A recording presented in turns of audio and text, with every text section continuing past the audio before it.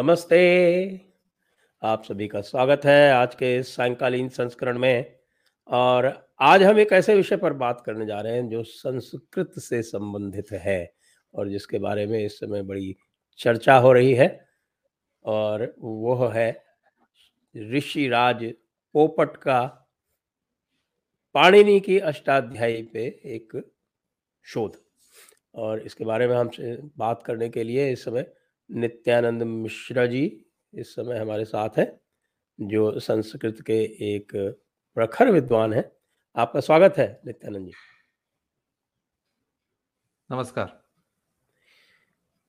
जैसा कि हम जानते हैं कि महर्षि पाणिनि और संस्कृत, विशेषकर जो हमारी लौकिक संस्कृत है, वो एक प्रकार से आपस में ओतप्रोत हैं। एक के बिना दूसरे की बात हो नहीं सकती। जहाँ संस्कृत है वहाँ पाणिनि है, जहाँ पाणिनि है वहाँ संस्कृत है। तो पाणिनि की जो अष्टाध्यायी है उसको आप संस्कृत के व्याकरण के कोडिफिकेशन में क्या महत्व है? जी, पाणिनि का जो व्याकरण है, अष्टाध्यायी जो है, 4 सहस्र सूत्रों में जो उन्होंने इसकी रचना की थी, यह लौकिक संस्कृत और वैदिक संस्कृत दोनों भाषाओं का व्याकरण है। तो पाणिनि बहुत से नियम ऐसे देते हैं, बहुत से सूत्र ऐसे देते हैं जो केवल वैदिक संस्कृत पर लागू होते हैं, और बहुत से सूत्र ऐसे हैं जो केवल लौकिक संस्कृत पर होते हैं।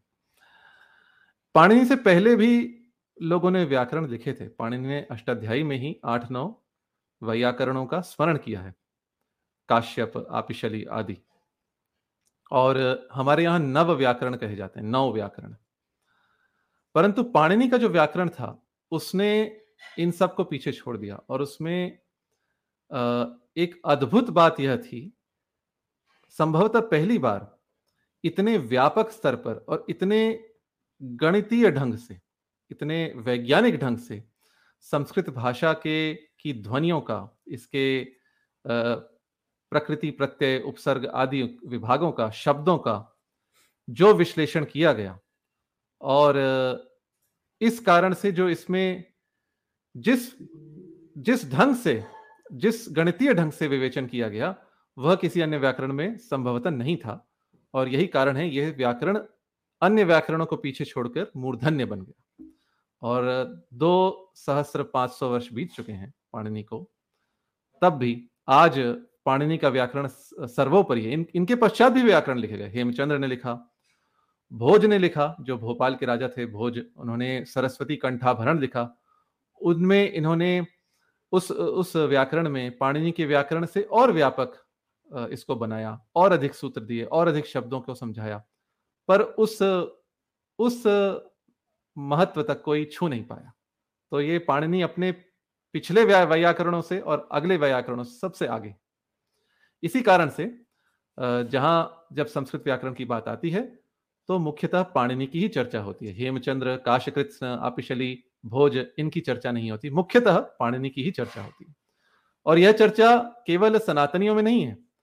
आप संस्कृत के जैन ग्रंथ पढ़ें, वे भी पाणिनि का सम्मान से नाम लेते हैं। यदि आप हेमचंद्र के कोश पर व्युत्पत्ति रत्न एक टीका है, वह देखें, उसमें भी पाणिनि के सूत्रों से समझाया गया। तो यह एक व्यापक संस्कृत भाषा को समझाने के लिए एक माध्यम, समझने और समझाने के लिए एक माध्यम बन गया। यह इसका महत्व है। संस्कृत भाषा को एक अत्यंत वैज्ञानिक भाषा भी कहते हैं। उसमें पाणिनि का क्या महत्व है? क्या उन्होंने इस प्रकार के नियम, उपनियम बनाए जिससे कि बिल्कुल जैसे आपने कहा कि एक बिल्कुल एक गणितीय रूप से की गई है, तो इसको वैज्ञानिक भाषा बनाने में पाणिनि का क्या योगदान है? वैज्ञानिक विश्लेषण में बहुत योगदान है। भाषा तो वैज्ञानिक थी ही उनके पहले ही। जो भाषा में जिस प्रकार से प्रत्यय एक अर्थ को का बोध कराते थे, जिस प्रकार से यदि आपको कहना हो मैं बार बार खा रहा हूं, अथवा मैं बार बार कुछ कर रहा हूं, तो उसके लिए एक और शब्द है। मैं कुछ करना चाहता हूं, उसके लिए चिकीर्षामि, मैं करना चाहता हूं, डेसिडरेटिव फॉर्म जिसे कहते हैं। इस प्रकार से प्रत्येक लकार के लिए हमारे यहाँ 3 पुरुष भी हैं और 3 वचन भी हैं, एक वचन, द्विवचन, बहुवचन। ये पाणिनि के पहले ही थे और पाणिनि ने बहुत सी संज्ञाएं अपने पूर्व व्याकरणों से ली है। तो भाषा वैज्ञानिक उनके पहले ही थी। वैदिक काल से ही प्रकृति प्रत्यय विभाग की चर्चा है। गोपथ ब्राह्मण में ओम की चर्चा है, ओम की क्या धातु है, क्या प्रत्यय है, क्या अर्थ है, बड़ी विस्तृत चर्चा आती है। उपनिषदों में भी शब्दों को लेकर निरुक्तकार ने अनेक भांति एक शब्दों के विश्लेषण किए हैं। तो ये परंपरा पाणिनि को पहले से प्राप्त थी। पाणिनि का योगदान यह रहा, उन्होंने इसको शीर्ष पर पहुंचाया।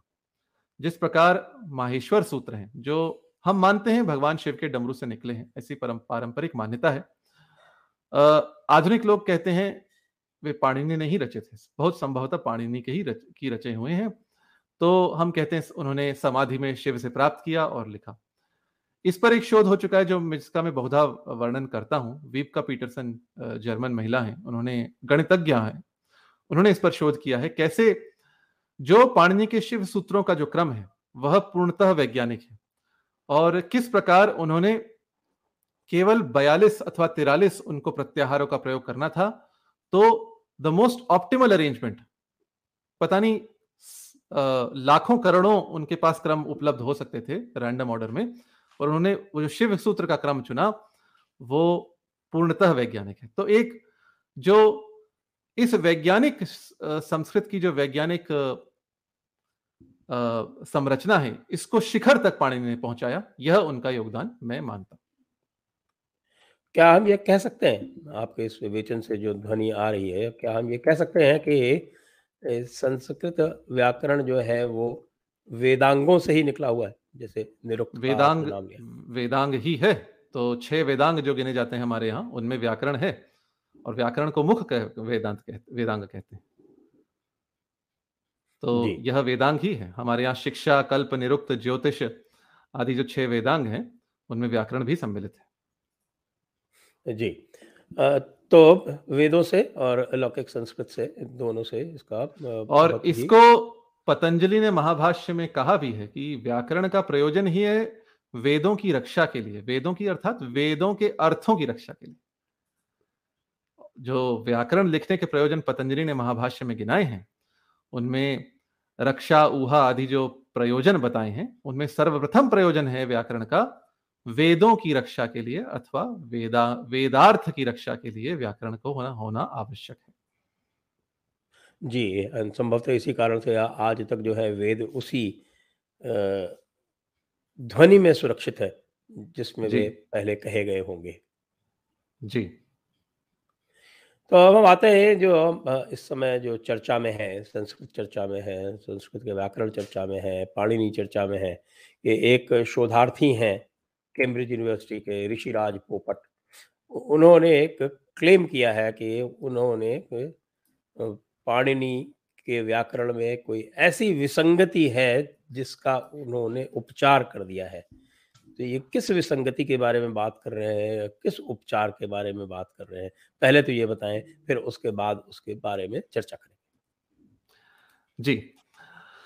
तो ऋषि राजपोपट जी ने कहा है, अपनी जो उनकी पीएचडी थीसिस है, मेरे पास इस समय मुद्रित है, स्पाइरल बाइंड करा के रखी है मैंने इसको। मैं 165 170 पृष्ठ तक मैं पढ़ा भी था, फिर मैंने इसको छोड़ दिया क्योंकि अन्य लोगों ने पूरा पढ़ के इसकी समीक्षा कर ही डाली और मेरे पास समय इतना नहीं था मैं उतने समय में कर पाऊं। तो इन्होंने अपने थीसिस में कहा है, परंपरा ने पाणिनि को ठीक से नहीं समझा, ऐसा इनका कहना है। इनका कहना है पाणिनि का एक जो सूत्र है, जो जब जिसे कहते हैं कॉन्फ्लिक्ट रेजोल्यूशन, जब कोई विप्रतिषेध हो जाए, मान लीजिए 2 सूत्र एक साथ एक स्थान पर प्रवृत्त हो जाएं, लगने लगे, तो उसमें से कौन सा सूत्र लगाया जाए। यह प्रोग्रामिंग में भी हमें इसको समझ सकते हैं। रिसोर्स के लिए, एक ही रिसोर्स के लिए, जिसको म्यूटेक्स सॉल्यूशन कहते हैं, कुछ भी कहते हैं, एक ही रिसोर्स के लिए 2 प्रोसेस कंपीट कर रहे हो तो कौन सा प्रोसेस उस रिसोर्स को लेगा। तो इस प्रकार से हम समझ सकते हैं एक ही समय 2 अलग अलग कार्य करने के लिए 2 सूत्र यदि लग रहे हो तो किस सूत्र को लगाया जाए। तो पाणिनि ने इसके लिए एक परिभाषा सूत्र लिखा है, विप्रतिषेधे परम कार्य। इसको परंपरा से समझा गया है कि इसमें यदि दो सूत्र लग रहे हो तो जो सूत्र अष्टाध्यायी में पीछे आता है, जो पर सूत्र है, जो पहले आता है वह नहीं, जो पीछे आता है उसको लगाया जाए, ऐसा समझा गया है कात्यायन के समय से, पतंजलि के समय से, और इसके बहुत से अपवाद भी बताए गए। तो वे अपवाद भी 15-20 हैं। पाणिनि की व्याकरण में एक विशेषता है उत्सर्ग और अपवाद, general rule and special rule. तो ये कहते हैं कि पहले एक स्थिति में ऐसा कार्य हो, परंतु इस स्थिति में यदि मेरी धातु ये हो तो ये कार्य हो। तो इस प्रकार से पाणिनि अपनी अष्टाध्यायी में लिखते हैं। तो general rule first and exception, पहले उत्सर्ग सूत्र फिर अपवाद सूत्र, यह क्रम अष्टाध्यायी में है। इसके साथ बहुत सी परिभाषाएं भी परंपरा से मिलती हैं। यदि पहले हमें वर्ण का कार्य करना अथवा अंग का कार्य करना, तो पहले कौन सा कार्य करना चाहिए, तो ये परिभाषाएं भी हमारे साथ पाणिनि की अष्टाध्यायी में होती। मैं बहुत अधिक विवरण इसका नहीं दूंगा क्योंकि दर्शकों को और श्रोताओं को अरुचि हो जाएगी। तो इसको ऐसे समझ ले, पाणिनि की व्याकरण के सूत्र हैं और उन सूत्रों को कैसे लगाया जाए इसके लिए परंपरा से प्राप्त कुछ परिभाषाएं हैं जिनको आप मेटा रूल्स अंग्रेजी में कह सकते हैं। ऋषि राजपोपट का कहना है ये परिभाषाएं अनावश्यक हैं, जो पाणिनि ने लिखा वही पर्याप्त है सब कुछ सिद्ध करने के लिए, सब शब्दों को की प्रक्रिया साधने के लिए, और परंपरा ने इस परिभाषाओं को गढ़कर बहुत भ्रांति उत्पन्न कर दी और मूल सूत्र को नहीं समझा।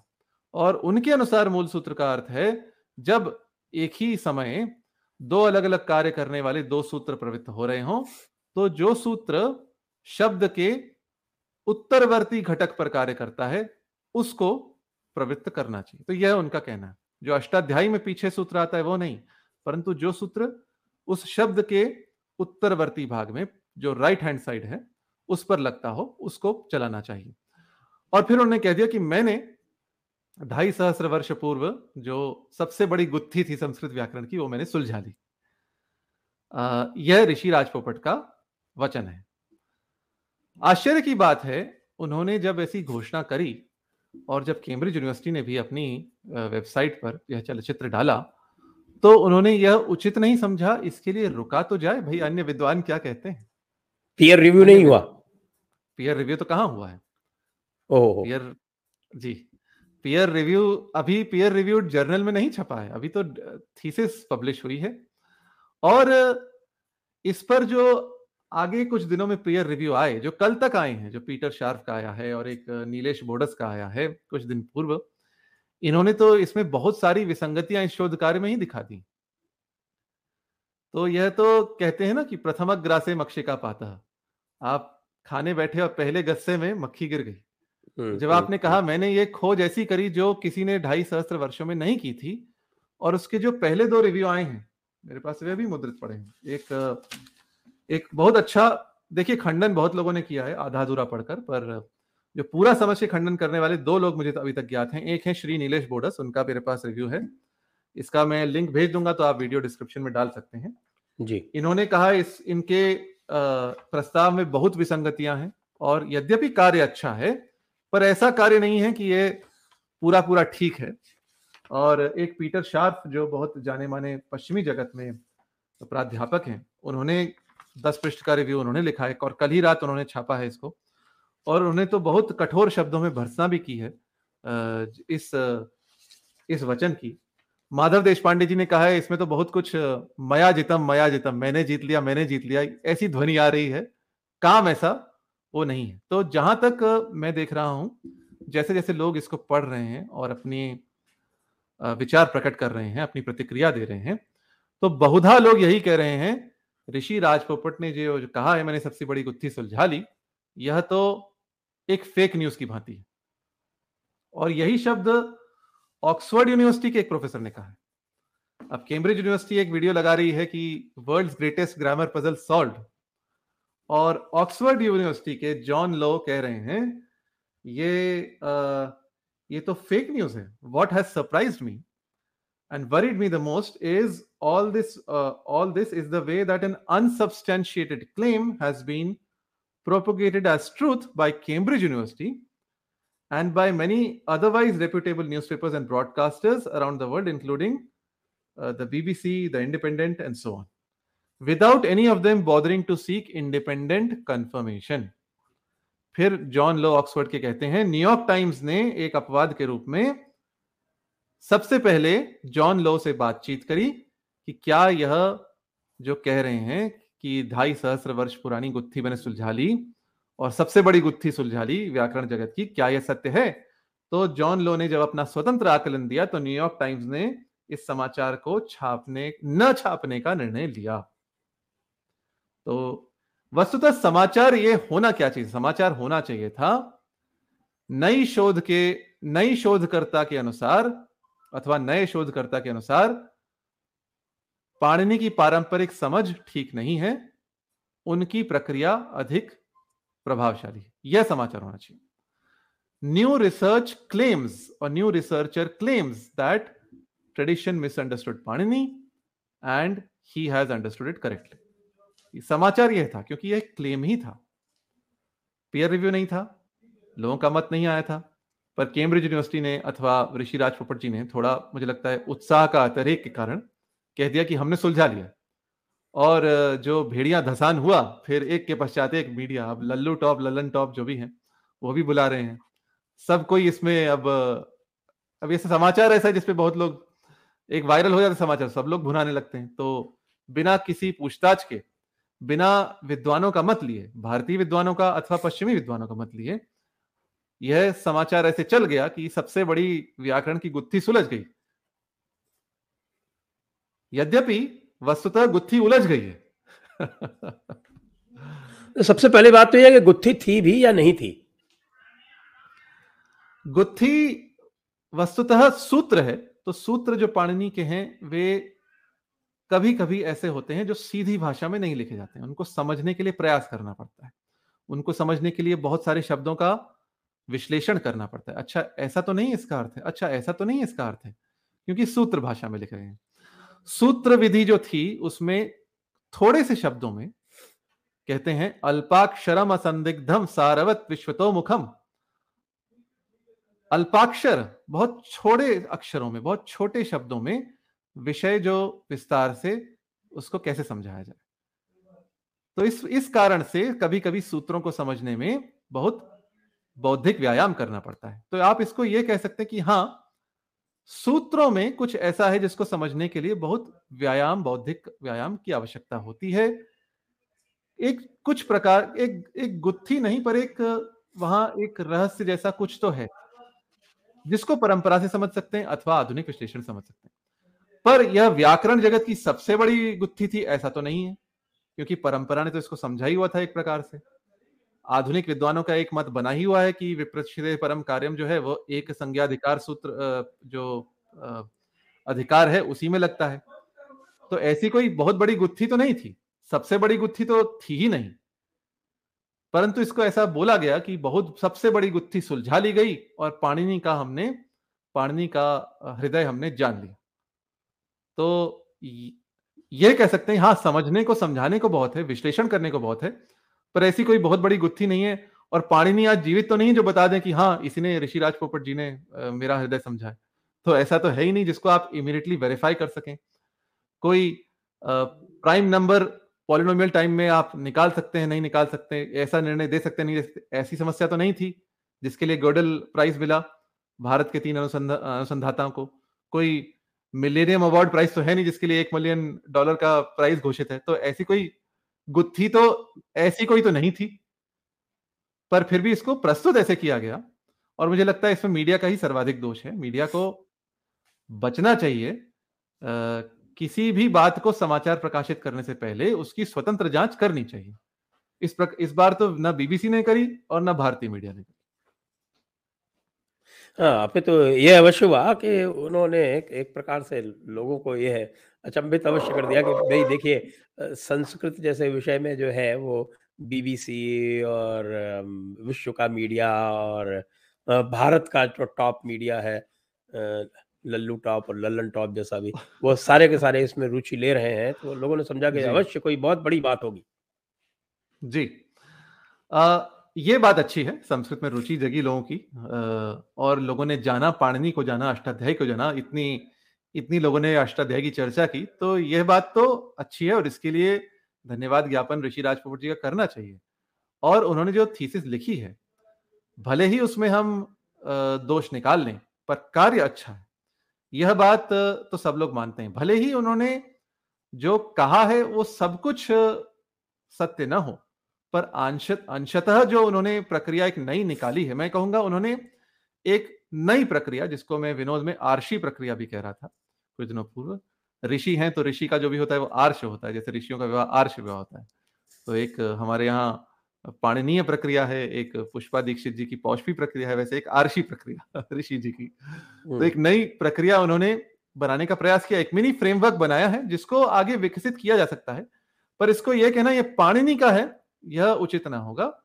उन्होंने जो कुछ बहुत अधिक प्रक्रियाएं उन्होंने दिखाई भी हैं, तो काम तो उन्होंने किया है और इसके लिए तो उनको धन्यवाद देना चाहिए, परंतु वह नहीं किया जिसको वे बताते फिरे और जिसको मीडिया बताता फिरा। जी। तो यहाँ मैं वैसे कहूंगा कि अतिशयोक्ति अलंकार हो गई, परंतु वहां कुछ था तो। जी हाँ, जी हाँ, अतिशयोक्ति हो गई पर नहीं, नहीं सही कह रहे हैं, लेकिन जो सामान्य व्यक्ति, जो सामान्य संस्कृत का जो ज्ञान रखता है, मेरे जैसे लोग जिन्होंने संभवतः अपने विद्यालय में 5-6 वर्ष संस्कृत पढ़ी है और थोड़ा बहुत सुभाषित जानते हैं, भगवद गीता पढ़ लेते हैं, इस तरह के उसका उच्चारण शुद्ध कर लेते हैं।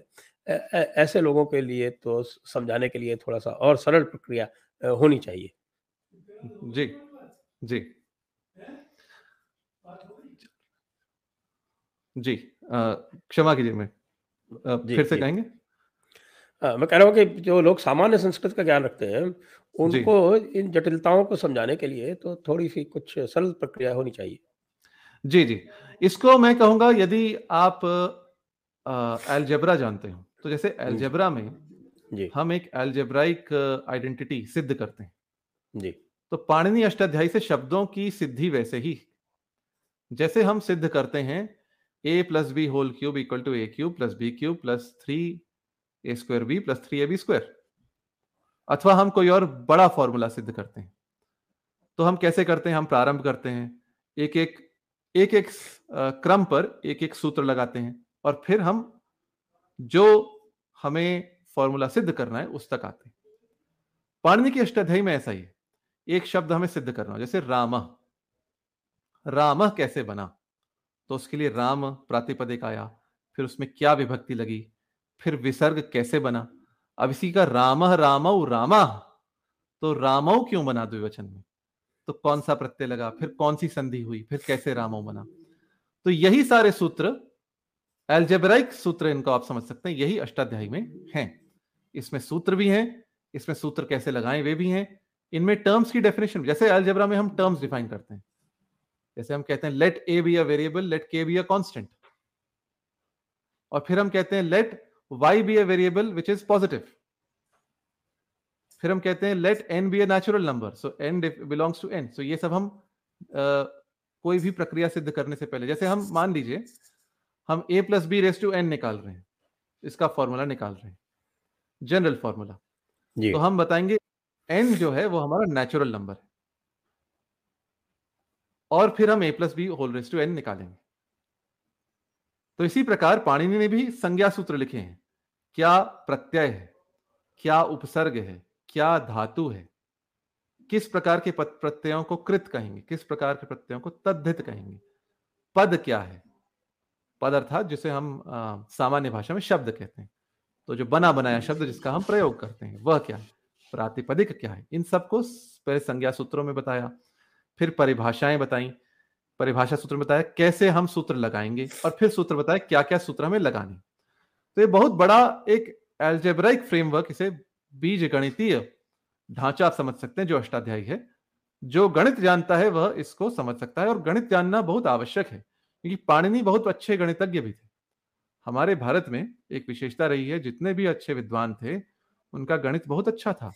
आप भरत का नाट्यशास्त्र खोलकर देख लें, भरत के नाट्यशास्त्र में 2 की कितनी बड़ी घातों तक की चर्चा की है, पावर्स ऑफ 2, और उनका योग क्या होता है, 2^2 + 2^3 + 2^4 इज इक्वल टू 2^5 - 2। यह सूत्र भी बताया है।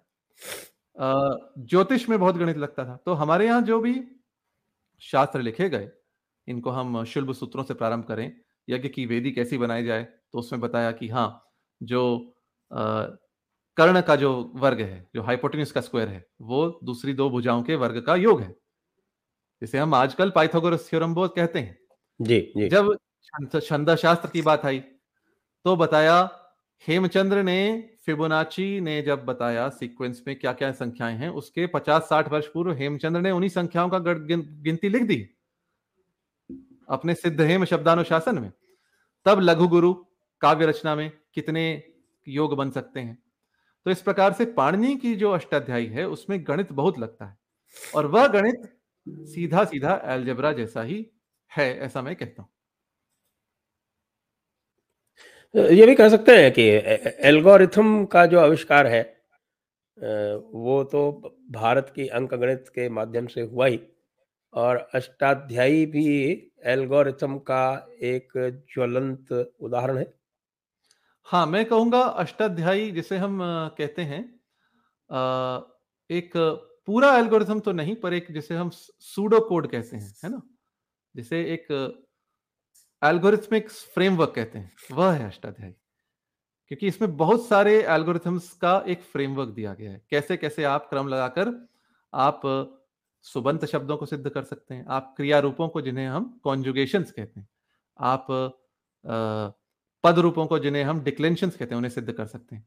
तो एक फ्रेमवर्क अष्टाध्यायी है जिसमें बहुत सारे एल्गोरिथम लगते हैं, जो आज के एल्गोरिथम्स जैसे हैं ठीक वैसे नहीं है, पर उसके जैसे हैं। और एल्गोरिथम्स के लिए संस्कृत में एक शब्द भी है, पाटी। इसको कहते हैं पाटी गणितम। इस पर भी चर्चा है, गणित के कुछ शब्द कार्य हैं हमारे पास, पाटी गणित। पाटी शब्द एल्गोरिथम, जो क्रम से आप एक क्रम से लगाते चले सूत्र और फिर कुछ आपको परिणाम निकले, उसे पाटी कहा जाता है। तो अष्टाध्यायी में वही सिद्धि है, शब्द कैसे बने उसके लिए सूत्र दिए हैं, किस प्रकार प्रातिपदिक से शब्द बना। कोई उदाहरण? जैसा मैंने बताया था, रामः रामौ रामा, तो राम से कैसे बना, फिर रामम रामौ रामान, तो रामान में रामान कैसे आया, तो कौन सा प्रत्यय लगा, फिर कैसी संधि हुई। इसी प्रकार हम जैसे कहें रामायण, तो न क्यों आया, न क्यों नहीं आया, तो उसमें कौन सा सूत्र लगा। तो उसमें पाणिनि, जैसे संधि है, संधि संस्कृत में बहुत होती है, संधि से उदाहरण लोग समझ जाएंगे। क्या संधि के उदाहरण से तो समझाएं। संधि, अब जैसे संजय शब्द है, आपका नाम ही ले लें, संजय, जी जी। तो यहां पे किन 2 अवयवों की संधि हुई है, सम उपसर्ग है और जय पीछे का शब्द है, तो सम जोड़ जय संजय बन गया। तो इसके लिए पाणिनि ने सूत्र लिखा। पाणिनि ने सूत्र में क्या लिखा, यदि अनुस्वार के पश्चात कोई वर्गीय व्यंजन आता है, वर्गीय व्यंजन क्या होते हैं, क ख ग घ ङ, च छ ज झ ञ, ट ठ ड ढ ण, त थ द ध न, प फ ब भ म, तो उस वर्ग का 5वां व्यंजन हो जाता है। तो सम जोड़ जय बन गया संजय। तो यहां इसके लगेगा, लिए यहाँ पे चाचा जाजा यहाँ वाला। हाँ, च छ ज झ ञ वाला सम जोड़ जय बन गया संजय। तो उसका सूत्र पाणिनि ने लिखा, अनुस्वारस्य यही परसवर्ण। तो इस सूत्र से संधि हो गई। अब दीक्षित आपका उपनाम ले, तो दीक्षित शब्द कैसे बना, तो धातु दीक्ष है, उसमें अंग प्रत्यय लगा तो दीक्षा शब्द बना। फिर तदस्य संजातम तारकादिभ्य इतच, पाणिनि का एक सूत्र है, जिसके पास कुछ आ गया हो उसमें इतच प्रत्यय लगते हैं, तो दीक्षा से इतच प्रत्यय लग के दीक्षित शब्द बन गया। जिसको दीक्षा मिल चुकी है वह दीक्षित है, जिसके पास दीक्षा हो चुकी है वह दीक्षित है। तो इस प्रकार शब्द से दूसरा शब्द कैसे बने, धातु से धातु के रूप कैसे बने, 10 लकारों में कैसे बने, 10 लकारों में 3 पुरुषों में कैसे बने, उनके 3 वचनों में कैसे बने, एक शब्द के 7 विभक्तियों के 3 वचनों में शब्द कैसे बने, समास कैसे बने। हमारे यहाँ समासों का बहुत महत्व है। तो एक बड़ी रोचक कथा आती है, जो भागवत पुराण में भी आती है और अन्यत्र भी आती है। जी इंद्र ने एक यज्ञ किया, क्षमा कीजिए, त्वष्टा ने एक यज्ञ किया, मुझे इंद्र को मारने वाला पुत्र चाहिए। तो उसने जब मंत्र कहा तो भागवत के अनुसार और अन्यत्र भी इंद्र शत्रु उसे चाहिए था। इंद्र शत्रु अर्थात इंद्र का जो शातयिता बने, जो इंद्र को मारने वाला बने। शत्रु का एक अर्थ होता है जो वैरी होता है, शत्रु का एक अर्थ मारने वाला भी होता है। तो उसने कहा इंद्र शत्रु मुझे चाहिए। परंतु इंद्र शत्रु के संस्कृत में दो अर्थ होते हैं। एक तो बहुव्रीहि समास में इंद्र शत्रु का अर्थ है इंद्र जिसको मारने वाला है, और यदि तत्पुरुष समास में तो उसका अर्थ है इंद्र को मारने वाला। दोनों में स्वर का भेद होता है।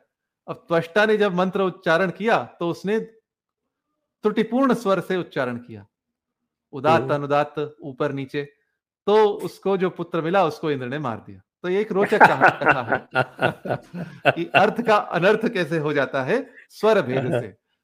तो यह तो एक कथा हमारे यहाँ आती है। पर इस प्रकार से तत्पुरुष में बहुव्रीहि में क्या भेद है। अब जब हम वेद का अर्थ कर रहे हैं, जो पतंजलि ने कहा वेद की रक्षा के लिए व्याकरण पढ़ना चाहिए, तो वेदों में यदि समास आता है तो उसमें कौन सा स्वर है यह देखकर हम कहते हैं अच्छा पाणिनि के इस सूत्र से यहां बहुव्रीहि समास होना चाहिए, यहां तत्पुरुष होना चाहिए।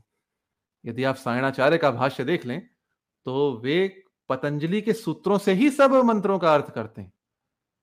अन्यत्र भी लगाते हैं, निरुक्त भी लगाते हैं, कोश भी लगाते हैं, इधर उधर प्रमाण भी देते हैं, परंतु मुख्यतः वे पाणिनि के सूत्र लगाकर एक एक पद को अथवा कुछ पदों को समझाते हैं एक एक मंत्र में।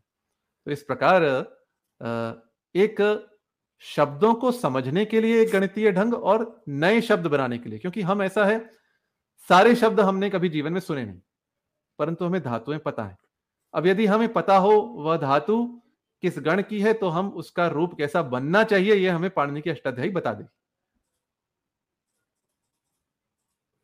इस प्रकार से पाणिनि की अष्टाध्यायी का यह महत्व है।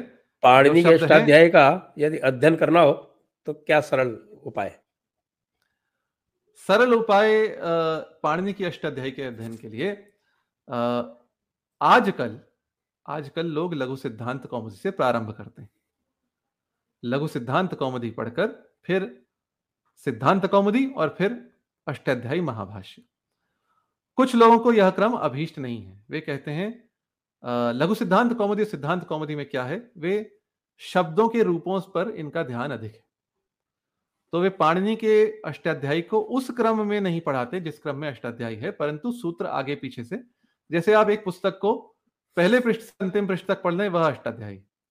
अब उसी पुस्तक को आप सरल सरल विषय बनाकर कुछ आगे से कुछ पीछे से लेकर एक नया क्रम बनाएं, वह प्रक्रिया क्रम है जिसमें सिद्धांत कौमुदी और लघु सिद्धांत कौमुदी जैसे ग्रंथ हैं।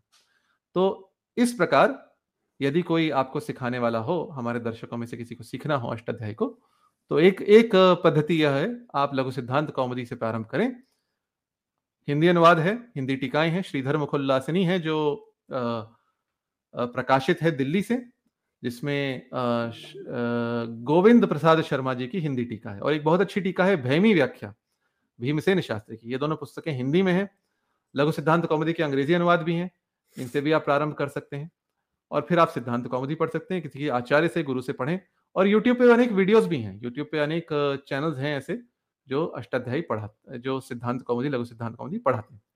दूसरा क्रम है जो आप सीधा अष्टाध्यायी को क्रम से समझें, जिसमें काशिका आदि टीकाएं और अंत में महाभाष्य। यह प्राचीन पद्धति है, पारंपरिक पद्धति है। आधुनिक पद्धति के लिए लोग अब बहुत सारे ऐसे हायर संस्कृत ग्रामर जो एम.आर. काले का है अथवा माधव देशपांडे जी की पुस्तक है, तो ग्रामर बुक्स जो हैं उनको पढ़ सकते हैं, उनसे विषयों को समझें। एक वामन शिवराम आप्टे की पुस्तक है students guide to composition in Sanskrit. इसमें भी वे पाणिनि के सूत्रों को समझाते हैं, पर इसमें जैसे नाउन्स क्या होते हैं, वर्ब्स क्या होते हैं, इस प्रकार से आधुनिक क्रम से समझाया, ये भी सीख सकते हैं। पर अंत में तो अष्टाध्यायी पर जाना ही पड़ता है लोगों को। तो कोई भी आप मार्ग कोई भी लें, अंत में आपको अष्टाध्यायी पर आना पड़ता है, अष्टाध्यायी, काशिका, न्यास, पदमंजरी आदि टीकाओं के साथ। जी, तो मुझे लगता है कि बहुत सारे दर्शकों को आज प्रेरणा हुई होगी कि वे भी जो है वो न केवल संस्कृत सीखें, बल्कि संस्कृत को, संस्कृत व्याकरण को समझते हुए सीखें, जिससे उनकी जो सीमाएं हैं वो सुभाषित तक न रह जाए। यद्यपि सुभाषित भी बड़ा ही मुझे लगता है, मुझे तो बड़ा रुचिकर लगता है जो संस्कृत सुभाषित है, और जी उससे भी फिर आगे बढ़ सकते हैं। जी तो अब ये जो ऋषिराज पोपट का जो हमने प्रसंग जो इसके बारे में चर्चा की, जी इसके बारे में आगे क्या क्रम रहने वाला है, तो क्या क्रम अभीक्षित है, जी। आप इसके बारे में क्या विचार रखते हैं? तो जैसा मैंने बताया, जो ऋषि राज पोपट जी का अभी तक पीयर रिव्यू तो नहीं हुआ था, पर कल ही रात को पीटर शार्फ का एक रिव्यू आया है और उन्होंने संपूर्ण थीसिस पढ़कर रिव्यू दिया है। उसमें इनकी प्रशंसा भी की गई है। राज पोपट ने कार्य अच्छा किया है। कहीं कहीं कुछ बातें ऐसी बताई हैं जो पिछली बातों से मेल खाती हैं, और जो पीटर शार्फ हैं इनके मत से भी मेल खाती हैं, और बहुत सारी प्रक्रियाएं साधी हैं, तो काम अच्छा किया। पर इनका जो निष्कर्ष है अंत का, वो मैं पढ़ देता हूं। तो पीटर शार्फ लिखते हैं, The discussion above reveals that Rajpopat did not sufficiently examine or understand discussions in the commentaries regarding the traditional interpretation of A142, जो इनका सूत्र है जिस पे काम है, nor in the modern scholarship concerning rule interaction. Instead, he brazenly asserted his own interpretations and proposed solutions hastily, brushing aside traditional procedures and neglecting recent work on the topic. Unfortunately, his proposed solutions are largely ineffective, and his interpretations lead him to unwittingly adopt the very meta rules he seeks to dismiss. His dissertation would have made a more helpful contribution had he spent a greater proportion of the work analyzing passages in commentaries and recent articles concerning the interpretation of A142 and other rule selection meta rules. तो ये इनकी समीक्षा है। इनका कहना है Peter scarf का कि ऋषि राजपोपट ने जितना अध्ययन आवश्यक था पारंपरिक ग्रंथों का और आधुनिक ग्रंथों का, वह नहीं किया, और इन्होंने अपना जो सिद्धांत है उसको गढ़ दिया, और शीघ्रता में, आतुरता में जो परंपरा है उसको भी नीचे धकेल दिया, और जो पाश्चात्य जगत में जो कार्य हुआ है उसको भी नीचे धकेल दिया।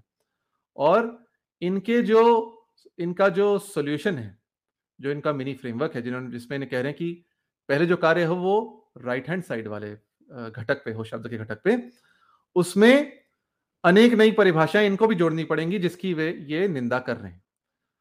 तो पीटर शार्फ के अनुसार तो इसका बहुत बड़ा योगदान तब होता जब इसमें और वो अध्ययन करते टीकाओं का, पारंपरिक टीकाओं का, और जो आधुनिक जगत में कार्य हुआ है। तो ये एक क्रम है जो ऋषि राजपोपट के कार्य को अपने आगे बढ़ा सकते हैं, इसमें सुधार ला सकते हैं। इसको सबसे बड़ी गुत्थी सुलझाई ऐसा ना कहकर, ये मेरा एक नया कार्य है, नए समझने का नया ढंग है, मैं शब्दों को की प्रक्रिया का एक नया क्रम दे रहा हूं, इससे आप बहुत से शब्द समझ सकते हैं और शब्द बना सकते हैं। परंतु ये मेरा नया कार्य है, और ये कोई ऐसी बहुत रहस्यमय गुत्थी नहीं सुलझाई, पर एक नया कार्य है, ऐसा कहकर। एक जो समीक्षा करी है नीलेश बोडस ने, और इनका भी मैं आपको इनकी कड़ी भेज दूंगा, तो इन्होंने बहुत से शब्दों में दिखाए हैं जहां ऋषि राजपोपट जी की प्रक्रिया विफल हो जाती। यहां मैं कह रहा हूं, मेरा कहना है, इस शोध कार्य में मेरा भी नाम 2 बार लिया गया है, मेरी इनसे चर्चा हुई थी जब ये लिख रहे थे। तो मेरा कहना है जो रिसर्च है वह सफलता विफलता की बात नहीं है। जब भारत ने चंद्रयान 2 चंद्रमा पे भेजा तो वह हम उतार नहीं पाए, वह वहां गिरकर बिखर गया, टूट गया। तो यह विफलता थी, पर रिसर्च में, अनुसंधान में विफलता एक सफलता के क्रम की एक सीढ़ी है। विफल होकर ही व्यक्ति सफल होता है। तो ऋषि राजपोपट का जो फ्रेमवर्क है काम नहीं करता, ये कई शब्दों में काम नहीं करता, अनेक शब्दों में काम नहीं करता, ये उनकी विफलता ना कहा जाए इनको, ये उनकी फ्रेमवर्क में जो न्यूनताएं हैं उनको सुधार सकते हैं। तो यहां इन्होंने जो क्लोजिंग रिमार्क्स दिए हैं नीलेश बोडस ने, उन्होंने कहा है ऋषि राजपोपट से, if if Dr. Rishi or anybody else wants to continue taking this approach ahead, here are my suggestions. Consult the experts and try to refine the definitions of DOI and SOI, जो इनका different operand interaction और single operand interaction है, जो दो इन्होंने स्थितियां बताई हैं। तो इन्होंने कहा है कि एक्सपर्ट से आप परामर्श लीजिए, विशेषज्ञों से, और जो आपने परिभाषाएं बताई हैं, जो आपने प्रक्रिया बताई है, उसको उसमें परिष्कार करिए। use the wisdom that tradition has to offer, build your solution on top of it rather than criticizing the tradition without studying it। बहुत बहुत महत्वपूर्ण बात है। आपने परंपरा से जो टीकाओं से जो पढ़ा है उसको और आप सुधार कर, उसका परिष्कार कर कुछ नया बनाएं तो अच्छा बात है। यद्यपि इसके स्थान पर यदि आप उस परंपरा की ही निंदा कर लें, उसको बिना पूरे ढंग से पढ़े हुए, तो वह उचित नहीं है। फिर कहा do an exhaustive testing at least for 100,000 forms. जो ऋषि राजपोपट ने अपनी थीसिस में उदाहरण बताया वो 30-40 शब्दों के उदाहरण, जिसमें वे कह रहे हैं कि मेरी प्रक्रिया से शब्दों की प्रक्रिया सरल हो जाती है, छोटी हो जाती है। पर संस्कृत में तो लाखों करोड़ों शब्द हैं, तो केवल 30-40 उदाहरणों से क्या हम कह सकते हैं ऋषि राजपोपट का जो इनकी प्रक्रिया है वह सभी शब्दों पे काम करेगी? नहीं कह सकते। उन्होंने अपनी थीसिस में ही बताए 2-3 शब्द जिस पे काम नहीं करती। तो यहां नीलेश वोडस ने कहा है इसको एग्जॉस्टिव टेस्टिंग करिए 1 लाख रूपों पर। और मेरा यहां कहना था, आजकल एपीआईज बनी हुई हैं। अष्टाध्यायी का एक सॉफ्टवेयर भी आता है, जो शिवमूर्ति स्वामी जी एक हैं, पूरा नाम तो मुझे स्मरण नहीं अभी, उनका एक सॉफ्टवेयर है। एक प्रक्रिया दर्शनी एपीआई है जो डॉक्टर धवल पटेल ने बनाई है। तो इन प्रक्रियाओं में अष्टाध्यायी के सूत्रों को एज कोड में डाल दिया गया है। तो यदि यहां पर ऋषि राजपोपट अपनी प्रक्रिया से उसमें परिवर्तन करके बताएं, 1 लाख शब्दों पे बताएं कि ये ट्रेडिशनल अप्रोच है, ये मेरा अप्रोच है, कितने शब्द मेरे अप्रोच में इष्ट हैं, अनिष्ट हैं, कितने शब्द ठीक बनते हैं, कितने शब्द अनुचित बनते हैं, कितने शब्द ट्रेडिशनल अप्रोच से उचित अनुचित बनते हैं, और फिर एक तुलना करें, फिर कहें कि मेरी प्रक्रिया पारंपरिक प्रक्रिया से अच्छी है, तब बात बनती है। तीसरा, ये कहते हैं don't reinterpret sutras for no reason, Nilesh Bodas का कहना है। तो ऋषि राजपोपट ने अपनी थीसिस में कई स्थानों पर अपनी सुविधानुसार सूत्रों का नया अर्थ कर लिया और अपनी सुविधानुसार कह लिया यह सूत्र प्रक्षिप्त है, इस सूत्र में ऐसा अधिकार होना चाहिए, इस सूत्र में अंग की संज्ञा तब होनी चाहिए। तो केवल अपने क्रम को ठीक जताने के लिए उन्होंने ऐसा कर दिया। तो don't interpret sutras for no reason. और आगे इन्होंने कहा है for it cannot be denied that my understanding of many concepts became much stronger after reading the thesis। तो उनका इतना योगदान हम मानते हैं, उन्होंने लोगों में रुचि जगाई, उन्होंने जो अपना डिसर्टेशन लिखा वो उन्होंने अपनी जो थ्योरी बढ़ाई, उससे बहुत से लोगों को बहुत सी बातें अष्टाध्यायी के बारे में समझ में आई। इसको और विकसित किया जा सकता है, ये एक नया फ्रेमवर्क इसको कहा जा सकता है, पर ये ऐसा तो नहीं है जो पहले की समझ ठीक नहीं थी और ये पाणिनि का हृदय था, ऐसा नहीं। एक बात बहुत अच्छी माधव देशपांडे जी ने बोली है, एन ऑल्टरनेटिव इन्वेस्टिगेशन में involve keeping the scope of 142 restricted to एक संज्ञाधिकार। और अन्य शोधकर्ताओं ने भी कुछ सुझाव दिए हैं कि इस पर और अनुसंधान कीजिए, पहले से यूरेका चिल्लाने के स्थान पर इसको और आगे बढ़ाइए, पीयर रिव्यू करिए, पीयर रिव्यू करवाइए, जो आपके क्रम में, आपकी प्रक्रिया में जो न्यूनताएं हैं उनको हटाइए, उसका परिष्कार कीजिए और ये कहिए मेरा नया कार्य है, परंतु ऐसा ना कहें कि ये यूरेका है, मैंने पाणिनि को समझ लिया। यह मोटा यह भाव उभर कर आ रहा है जितनी भी समीक्षाएं अब मिल रही हैं, जिसके लिए समय लगता है, क्योंकि जैसे समाचार आ गया तो रातों रात सब चैनलों ने दिखा दिया कि भाई गुत्थी सुलझ गई, पर 250 पृष्ठ की थीसिस है, उसको विद्वान लोग जब तक पढ़ेंगे, प्रक्रियाएं देंगे, तब तक समय लगता है। तो 2-3 सप्ताहों में ये जितनी प्रक्रियाएं आई हैं, उससे मुझे तो लग रहा है बहुमत यही है कि इनको अभी बहुत कार्य आगे करना है और बहुत स्थानों पर इन्होंने पारंपरिक टीकाओं को अथवा नए ग्रंथों को भी ठीक से समझा नहीं है, पर कार्य अच्छा है, इसको आगे बढ़ा सकते हैं। इस पर मया जितम मैंने जीत लिया ऐसा ना कहकर मया कृतम मैंने किया है, इसको और आगे करूंगा, करिष्यामि ऐसा कहें। ऐसा नहीं मैंने सबको जीत लिया है, पर मैंने ये कार्य किया है, इसको और आगे मैं बढ़ाऊं। जी बहुत ही सुंदर आपने इसकी व्याख्या की और निश्चित रूप से हम ऋषि राजपोपट जी को कहेंगे कि आपका जो प्रयास है वो प्रशंसनीय है, लेकिन जैसा कि आपने कहा कि अभी इसको मया कृतम रखे और इसको जो है वो मया जयम न करें। जी।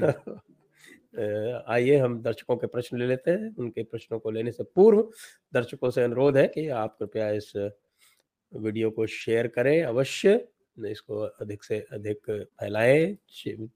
इसको लाइक का बटन आप दबाकर ही वापस निकले। साथ में चैनल को सब्सक्राइब करें और हमें पत्रम पुष्पम के साथ कुछ सहयोग करने के लिए डिस्क्रिप्शन में जाके जो हमारे लिंक हैं वहां पर जाके आप कर सकते हैं। प्रश्न